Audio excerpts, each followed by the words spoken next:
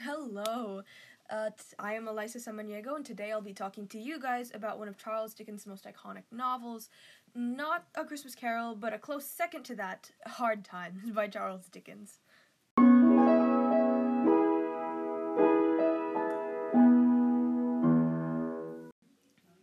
Okay, so I hope you enjoyed that little musical introduction. I'm gonna jump straight into the novel.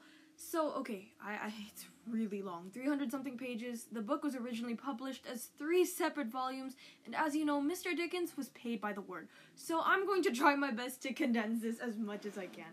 So, we are introduced to Mr. Gradgrind and Cecilia, also known as Sissy Jupe, at the very, very beginning of the novel. And this kind of opens up the overall theme of, I guess you could say, logic and intellectualism, and how the cold hard facts aren't always going to guide you in the best direction.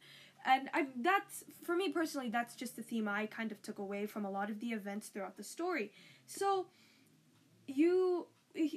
Gradgrind very early on is characterized as a very cold, calculating man who takes a lot of emphasis into what's logical, the cold hard facts, and he instills these values in his own children. And he's very proud of that. He's not unaffectionate towards them. It's just that he believes this is right. He believes this is a solid, stable way of bringing them up, and so that's what he does. And so we are introduced to his 2 oldest children, Louisa, his oldest daughter, and Tom, his oldest son. They get caught, they're kids, they get caught going to the circus, and he gets angry, and Louisa takes the blame, but, they describe her eyes as having a light in them that is just miraculously still alive. This is a way to describe how she is devoid of kind of that childlike spark, that imagination, that vibrancy, just because, with Mr. Gradgrind's parenting style, it's not really conducive to that. Now, Tom, on the other hand, isn't characterized in the same way as Louisa, but his issues stemming from Mr. Gradgrind's parenting definitely stem up, like they pop up later on in the story, where, and when Tom, as an adult, he starts to lean more towards certain vices, especially gambling, and that debt gets him into a lot of trouble. So, okay, that whole mess blows over. We meet Josiah Bounderby, which, okay, this is a man whose whole personality is based on the fact that he, is a self-made man. I clawed my way up from poverty. My mother left me on the streets, and I earned every single ounce of fortune I have, which you could say that to an extent, but Charles Dickens reveals later on that everything isn't what it seems. Chapter 16, Josiah Bounderby and Louisa get married, and Louisa does not love him. The readers know this, but no one else does. She does not love him. She marries Josiah Bounderby because she knows her brother Tom is in an extreme amount of debt, and she hopes that the money she gets from that marriage will help her brother out. And on top of that, she understands that if she marries Mr. Bounderby, it makes her father happy. And Louisa, this is one of those instances where she doesn't understand what she truly wants and what would give her emotional fulfillment, but she chooses to prioritize her brother and her father anyway, and puts her needs aside for the moment. So that whole storyline's going on. On the side, there's this character named Stephen Blackpool, who's a worker at one of Mr. Bounderby's factories, and he is kind of like a secondary plot in this whole story.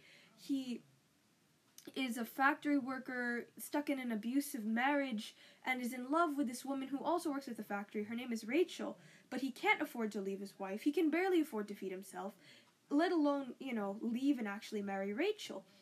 And so, but he's also one of Mr. Bounderby's favorite employees. Later on in the story, around chapter 12, chapter 13, Mr. Blackpool gets fired by Mr. Bounderby because of his involvement with the union. And so Mr. Blackpool is just, wandering around looking for a job. He's at a dead end. He's really struggling.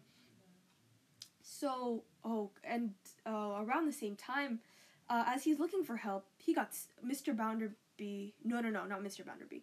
Blackpool got stuck at the wrong place, the wrong time, because Tom ends up stealing from the bank, Mr. Bounderby's bank, to pay off his debts, and because of that, Louisa knows that Mr.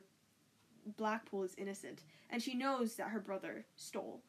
And so we're stuck in this dilemma where Mr. Bounderby's in a rage. He takes it out on Louisa, on everything.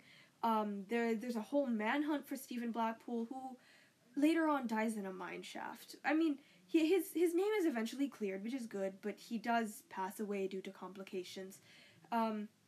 Louisa eventually confronts her father, and she just tells him, "This is the life that we have right now, and all of this stems from the upbringing that you gave us. I am stuck in a loveless marriage because I care about Tom and I wanted to make you happy, but I don't know what gives me emotional fulfillment." Is just the general gist of what she says to her father. And that is a moment where Mr. Gradgrind he has this epiphany and is like, "Oh wow, this is what I did to my kids," and he wants to make it right. I'm jump cutting to the very end of the story. Mr. Bounderby and Louisa eventually split up, and Louisa just stays with her family for the rest of her life. She grows old and essentially becomes like a grandmotherly figure to her youngest sister's children, to Sissy's children, and Tom, he never gets... They find out he's guilty, but he never gets physically caught. He escapes England and dies in the Caribbean, and he didn't leave his sister on the best of terms, and he dies wishing that he apologized to her and got to hold her one more time. And Thomas Gradgrind, he does a full 180 and he decides to dedicate his life and his wealth and his endeavors to honorable things like, libraries and education and really institutions and places that help nurture the creativity and the imagination. So I'd really love to talk about my favorite literary devices that Charles Dickens used throughout hard times, and I'd say the most important ones would have to be the foil characters, as seen between the interactions of Sissy Jupe and Louise Gradgrind, as well as, I guess you could say, symbolism/satire demonstrated by Mr. Bounderby's character. Starting with the foil characters, it's very obvious from the very beginning of the story that Louise and Sissy come from drastically different upbringings, and they get along very well as characters, but they both emulate very different philosophies. Sissy, with her father having been he was part of the circus and was a circus clown, her whole life has been spent surrounded by, entertainment and emotional highs and lows and finding happiness and laughter and an overactive imagination, and all of these were deemed as good things. These were things that she was taught to embrace, and as a result of that, she has a very good grasp of how she feels and what her emotions mean to her. Alternatively, Louise is the exact opposite, or she was raised to only calculate the cold hard facts and use those facts to navigate her life rather than her personal emotions, and because of that, she struggles with making decisions for herself. Now, this is my favorite. Going on to Mr. Bounderby, I would definitely say he's supposed to provide a satirical take on the upper class for the readers, with their heightened sense of self and constantly flaunting his wealth. But to dig deeper, I think that he's also supposed to be a piece of symbolism for what society was like during Charles Dickens' time, and how upward mobility is simply a false dream. We find out as readers later on that Mr. Bounderby wasn't just abandoned by his mother on the streets. He was also adopted by two very wealthy but also very loving people that raised him, and all of his wealth and prosperity stems from these two parents. And so it really emphasizes the fact that upward mobility during a time like this is, 1, near next to impossible, and 2, simply too good to be true. Now that's all the time I've got for today, but thank you for listening to my commentary on hard times.